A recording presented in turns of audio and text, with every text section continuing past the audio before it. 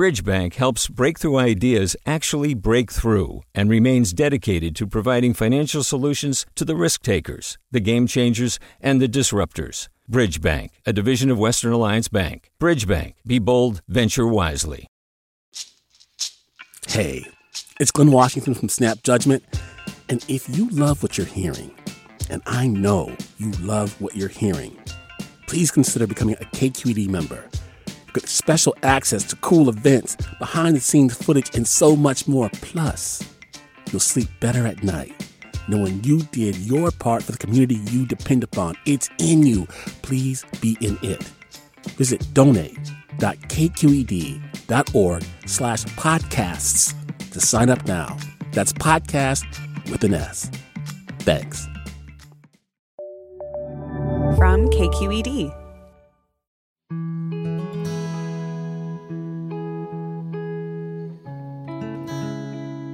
It's the California Report magazine, and this Thanksgiving weekend, when so many of us have had to make the difficult choice to spend the holiday away from our loved ones, we're inviting you to a virtual family gathering with some of our favorite stories from Thanksgiving 2017. Remember back when we could all get together?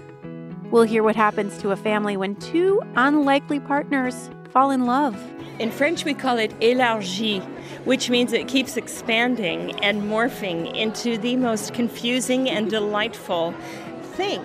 And meet brothers who've been singing gospel together for 50 years and are finally getting praise outside the church. It's incredible. We're having the time of our lives. Can I get a witness here? Yes. All right. I'm Sasha Coca, and this is the California Report magazine. Your state, your stories.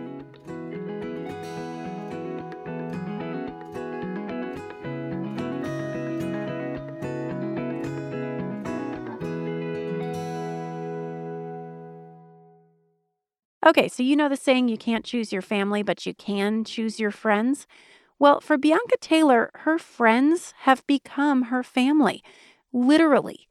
She tells us how her unconventional family was transformed by an unexpected romance.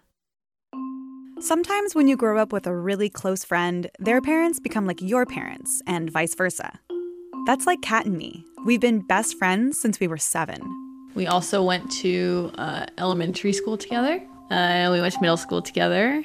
When she and I were in 2nd grade, our parents met. My dad, Eric, remembers a very good-looking couple, and that was had great sense of humor. And, of course, we became friends with them.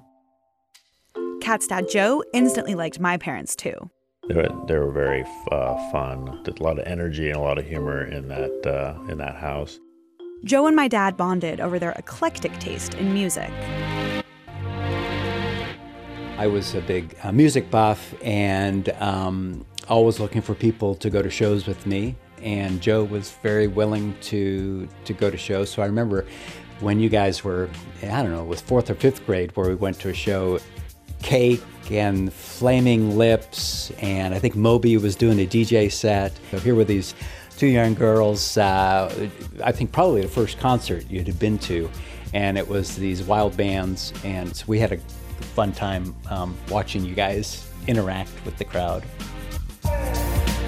Then everything started to change. When we were in 4th grade, Kat's dad, Joe, came out as gay, and her parents got divorced. Here's how Joe remembers that time. I just sort of have this sort of still feeling that there was this, this glass was dropping out of my hands and shattering, and it would never be put back together. A few years later, my mom and dad got separated, and several more years after that, my dad came out as gay. My mom, Joan, actually took it all pretty well. It's really good to model happy behavior and authentic behavior. So the fact that we aren't married and that he's gay and happy and that I'm happy seems like a very healthy way to raise children. It also seems like a very healthy way to live on Earth. And so fast forward to 2015. Kat and I are now roommates living together in Oakland. Our brothers are both going to UC Santa Barbara. Our dads are openly gay, and all 4 of our parents live in Sacramento. One day, Kat and I discover a weird coincidence. So I remember my dad asked me for a recommendation of a place to eat. Yeah. And I told him Wally's in Emeryville, and then your dad texted you. Yeah, and said, "Oh yeah, like I went to Wally's yesterday." We were like, "Oh yeah, I guess they went to Wally's together. Like that's interesting." More than just interesting, we've just discovered our dads are having a relationship. We're both excited, but we don't say anything to them. A month later, I'm heading out of town on my birthday when my dad calls. And you called and, have a great trip. By the way, I'm dating Joe Redota. And I was like, oh, okay. Yeah, we thought so. That's great. And then Kat texts me. She's like, oh, I guess the dads are dating. That's funny. Yeah, their friendship had moved beyond swim meets and rock concerts. We discovered some new things about one another. Yeah, we finally started having conversations you don't have as two suburban dads. So my dad and Joe, my best friend's dad, fell in love. My mom's reaction? And I was just happy for him. And that it was Joe was comforting because we know Joe. Since Joe and my dad have come out as dating, things have settled into a weirdly normal domestic routine. Two families have come together through unusual circumstances, and we've made it seem as natural as it really is. To have the families expanded rather than broken is really, really fortunate. At my mom's 60th birthday party a few weeks ago, we're all here. The dads, Kat, her mom, and our brothers. It's Wonder Woman themed, so there's a lot of red and gold. I'm wearing a tiara and metal cuffs on my arms. My mom is in a gold sequined dress. She grabs the mic in front of the DJ. I want to thank my family, which is large and unusual and wonderful. So I want to start with my newish family-esque, which is Joe, which is Eric's partner, and my good friend and his wife, and their children, who are dear friends to my own children. I don't take anything about my family for granted. I know that the happiness we share with each other now was hard-fought and took a lot of patience, respect, and unconditional love, especially from our moms. But my mom says that she sees the gift in our family-esque. In French, we call it élargi, which means it keeps expanding and morphing into the most confusing and delightful thing. So this Thanksgiving, my confusing and delightful family gathered around the table. My dad and I argued about politics. My mom and Joe were in charge of what movie we watched, and we all ate way too much pie. Normal family stuff. For the California Report, I'm Bianca Taylor. Food is a big part of spending time with family over the holidays. For 13-year-old Mackay Hunt, it's a chance to learn recipes passed down through generations. 12-year-old Stevie Rivas is thinking about sharing with people who don't have enough to eat. They bring us two commentaries now, produced with the writing program 826 Valencia, based in San Francisco. Cooking with Grams by Mackay Hunt with 826 Valencia. I woke up to the sound of old school music from the kitchen. That's how I knew my grandma was cooking and all my aunts, cousins, uncles were coming over to have a feast. I got up as fast as I could and darted down the stairs to help my grandma cook the feast. First, we had made greens. I washed them to get any leftover dirt off. Then I picked the greens. While picking the greens, my grandma says, "Don't leave any greens on the stem because there won't be enough for your uncle." That always makes me laugh when she says that. Then I put them in the pot of hot water to cook them. After that, we make a 5 cheese mac and cheese. Then we make the roast. While making the roast, I have to stab it so all the juice seasoning can get inside of it. Then last but not least, we make the fried chicken. The fried chicken is the fastest to cook. After we finish making all the food, we put it on a nice platter and sit the food on the table. Then all my family take pictures and post it on Snapchat. This is important to me because when I cook with my grandma, it relieves all my anger and stress away from me. And when I cook with my grandma, I learn more about my family.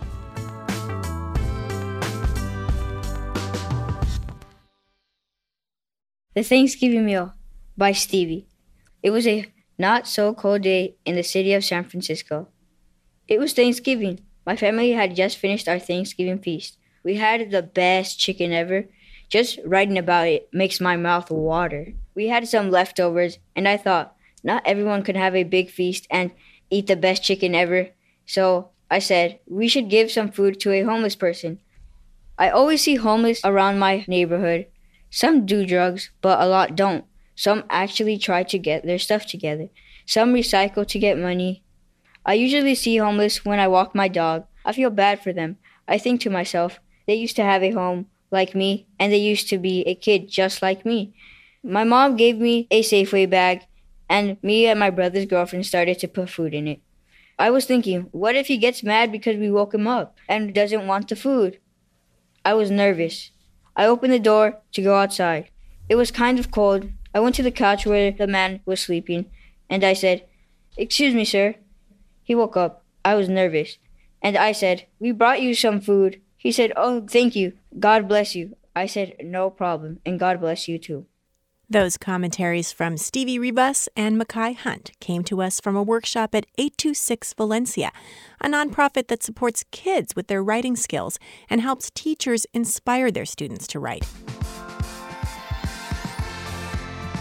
The California Report has been on the air for 25 years, and we're celebrating with a special live stream event on December 8th. We'll feature California stories and musical performances, along with visits from beloved alums of our show, like NPR's Tamara Keith and KQED's Scott Schaefer. We also want to see your state through your eyes. Post your photos of what the Golden State means to you on Instagram or Twitter using the hashtag #TheCaliforniaReport. More information about the event at kqed.org/events.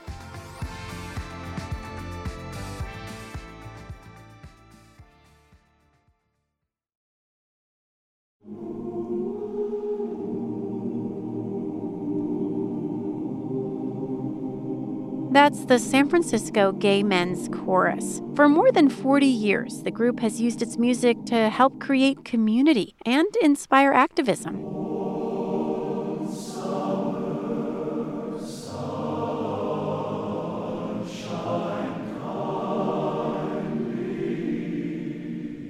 Back in 2017, they toured 5 southern states to support local LGBTQ communities there. KQED's Chloe Veltman caught up with them on the tour bus and brought us the story of a reunion between one of the singers and his mom. On the journey from Birmingham, Alabama to Knoxville, Tennessee, singer Tom Kennard isn't paying much attention to a video screening of The Best Little Whorehouse in Texas like the rest of his fellow choir members on the bus. He's worried about whether his mom will like the scarf he's crocheted for her. She picked green to go with her pea coat. I mean, I didn't wrap them up nicely, but... Tom's 67, and it's been many years since his mom Joyce last heard him sing. She's travelling 5.5 hours from Indianapolis to see Tom perform with the chorus in Knoxville. When I chat with him in his hotel ahead of the show, Tom recalls with horror his mom dressing him up like a doll when he was a child. She always had me in these frilly dresses and frilly socks. Joyce is something of a traditionalist, I discover when I first meet her at her hotel shortly after she arrives in Knoxville, a churchgoer who met her husband in high school. We were together 67 years, raised 5 children. Tom was the oldest. So it was tough on Joyce when Tom came out as a lesbian in his 20s, and even tougher when, at age 47, he decided to take hormones and eventually undergo gender reassignment surgery. And honestly, I was very shocked. I had a hard time accepting it. She's since come around. I realized after a while that I loved my child, and I didn't want to lose my child. Bringing people together is one of the reasons the San Francisco Gay Men's Chorus is on this tour. The country's biggest and oldest gay choir changed its international travel plans soon after the 2016 presidential election to instead visit 5 southern states. The singers are doing concerts and outreach events in places where LGBTQ rights are in conflict with conservative Christian views. Right before the concert begins, Joyce takes her seat front and centre in the Knoxville Civic Auditorium. She's excited and a little bit nervous. She's brought her daughter Amy along for support. Are you ready, Mom? I'm ready. Meanwhile, Tom's backstage. He's nervous too. He's one of 250 singers and he wants to make sure his mom and sister get a good view of him up there under the lights. Do you think they can see me? It's showtime. Boys, let's go! The singers file on stage and perform a set that ranges from the serious to the silly. Chicago with no sheep would be boring in a week, and you can't have New York City without me. There are close to 1,000 people in the audience. The mayor of Knoxville is here. Everyone seems to be having a great time. Once the curtain goes down, Tom rushes to the lobby to find his family. What did you think, family? I thought it was wonderful. You have to get the new beautiful. album. Thank you. I told Amy I need a new needle for my little record player. It's taken years for Joyce and Tom to get to this point. Tom says his mother's trip to see him sing with the chorus gave her some peace with the choices he's made to live his life in the most authentic way he can. But like any mother, Joyce is worried about her child's safety, especially since the chorus was headed to North Carolina, where there's an ongoing battle around whether trans people are legally allowed to use the bathroom that matches their gender identity. Not that Tom would be mistaken for a woman in the men's restroom. He's bald and sings low bass in the choir. La, la, la, la, la, la, la. I want to see you, just want to see you. I want to see you. Tom is just happy his mom got to see him sing and relieved that she likes her new crocheted scarf. For the California Report, I'm Chloe Veltman.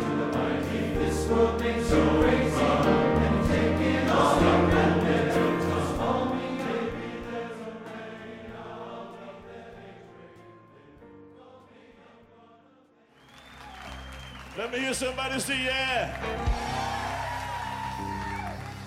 Well, some families figure out their groove together by making music, like the gospel quartet from Vallejo called the Sons of the Soul Revivers.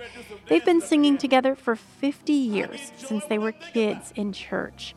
What he done for me, listen, I get joy when I think about what he's done for me. They're the Morgan brothers, Dwayne, James, and Walter Jr., together with their nephew, Kawante Johnson. Back in 2017, they had a new album out called Live at Rancho Nicasio, and we invited them to our studio to give us a mini concert. Welcome, you guys. Hey. All right. So you guys come from a musical family. How did you guys start singing? Was it something you were expected to do or something you wanted to do? Something we wanted to do. Our fathers were the Soul Revivers, and the year was 1970. I was around the age of 8. And a cousin of mine, we decided we wanted to form a group, and we couldn't think of a name. So we said, well, temporarily we'll call ourselves the Sons of the Soul Revivers, and the name just stuck. You brothers, have been performing together for more than 40 years. What's that like to perform with your family? How does it affect your relationship, your family dynamics? There are some moments that we have where we have disagreements, like any other family. But all in all, speaking for myself, it's a joy to be able to get up there and sing with my brothers and nephew over there. The feeling I get when I hit the stage is just hard to describe. I mean, it's just one of the greatest feelings I ever felt. Have you been shut by the hand of God? Have you been shut by the hand of God? Yeah, have you been shut by the hand of God? Yeah, have you been shut by the hand of God? So you guys have an album that blues keyboardist Jim Pugh helped produce through the nonprofit Little Village Foundation, which, takes a lot of artists who might not get recognized by mainstream labels and gives them an opportunity to reach a broader audience. You guys have had sold-out shows to audiences that might not actually typically go to see a gospel quartet. What does it feel like to kind of break out of the church walls and reach a broader audience? I mean, it's a thrill. Because what's cool about it for me is that we can be ourselves. We don't have to pretend to be something that we're not. We can just be who we are. And the people just, I'm telling you, sometimes I feel like a rock star. I come off the stage, people be surrounding me and, security be like, hey, but I be like, hey, it's cool. Because we're all just having a good time. Yeah. And, after 47 years of being together as a group, and I've been in the group 44, I mean, the difference between singing to a traditional church and going to these festivals, like I said, I can't even night and day really describe me. Wow, it's incredible. Yeah. We're having the time of our lives. Oh, yeah. Yeah. Can I get a witness here? Yeah. All right. It's out of the box. Yeah. It's wonderful, and to see people smile, You may not believe it. There's a lot of people that are really searching, looking for that something spiritual, and then you get to be able to share Christ with them, and what we believe in, and the peace that, like I said, surpasses all understanding. What the Bible says, and you could tell the people. There's some people that might be suicidal and come to you and say, "You know what? I wanted to end my life, but when I heard you sing, I had a change of mind." I hear the sound, like the sound of a trumpet. I hear the sound, yeah, like the sound of many waters. Well, it must be the sound of a beautiful thing. I see a figure like the Son of Man. I know Jesus, He's calling me. He's calling me. I know that Jesus, He's calling me. Sometimes the words through the song can settle the mind, and whatever you're going through, it gives you hope. It's been tough on a lot of folks this year, and when people get so depressed they don't know where to turn to, you need something to fall back on, a kind word, a beautiful song, anything that can help lift a burden. Now let me ask you, with all the success that you've been having with the album, with the concerts, I'm assuming, even though that's all happened, music is still a side hustle for you guys, right? Do you still have day jobs? Well, I'm retired. Amen. Oh, well, that's Yes, good. I am. Oh, I was just curious what it is that you all do or have done besides music. I'm a school bus driver, but I'm ready to go on the road. And when people hear me sing, even at the yard sometimes, or hear me just playing around singing, they ask me, "What are you doing here? Why are you here? Your calling is out there," and you always talk about faith, You can need to have faith and move on and go on the road. And who knows, maybe if we can stay consistent with it, we can finally say, okay, yeah, this is how we, pay our bills. Till then, though, we can go to work for our nephew over here. He's a producer. He has a studio. But he don't want to pay nobody, though. We need somebody who wants to pay, so that's the problem. We got to pay our bills. I'm a touring musician. I do this for a living. I've been doing it for the last 10 years. Music is what I do. I breathe it. Is there something different about playing with your family, though? To be honest, because the reaction we get from on our shows, I played on stage I was a drummer for Fantastic Negrito, who just won a Grammy out of Oakland. To see the reaction on people's faces during his music versus my uncle's music, it's the same thing as people in the audience is going crazy, But to know what you're singing about and they're still reacting like that, it's like I can appreciate that more than being on the stage with a Negrito. I like singing with my family a lot more. It's really great you guys brought your instruments to our studio and you're going to play a little something for us. The Man in the Middle. 1, 2. The cross on the left, it hung a dying sinner. The cross on the right, you know it hung a dying sinner too. But that cross in the middle, it hung, dear Jesus. I know the cross in the middle, it hung the ransom, oh, for my soul. Yes, it did. Yes, it did. Well, the man in the middle takes away my heavy burdens. Oh, yes, he does. The man in the middle, he washes me day by day. Oh, yeah. And Lord, the middle cross, he changed my life. God spared not his son. One Friday evening, he paid the price. The man in the middle, in case you didn't know it, he makes everything all right. Yes, he did. Yes, he did. He made it all right. Oh, yes. He made it all right.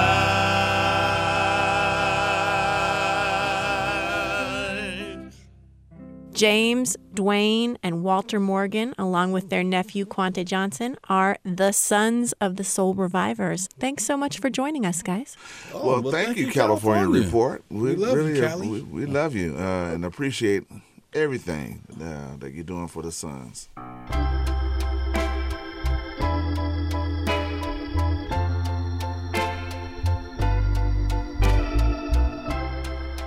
And that's it for the California Report magazine.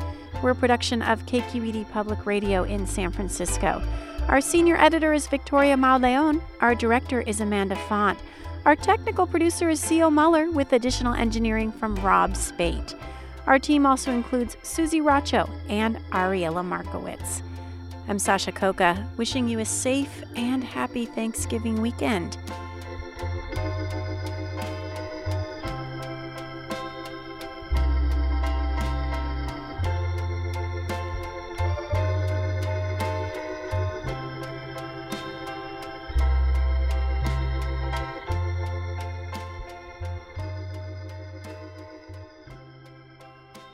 This is the California Report magazine. Your state, your stories. Hi, it's Terry Gross, the host of Fresh Air.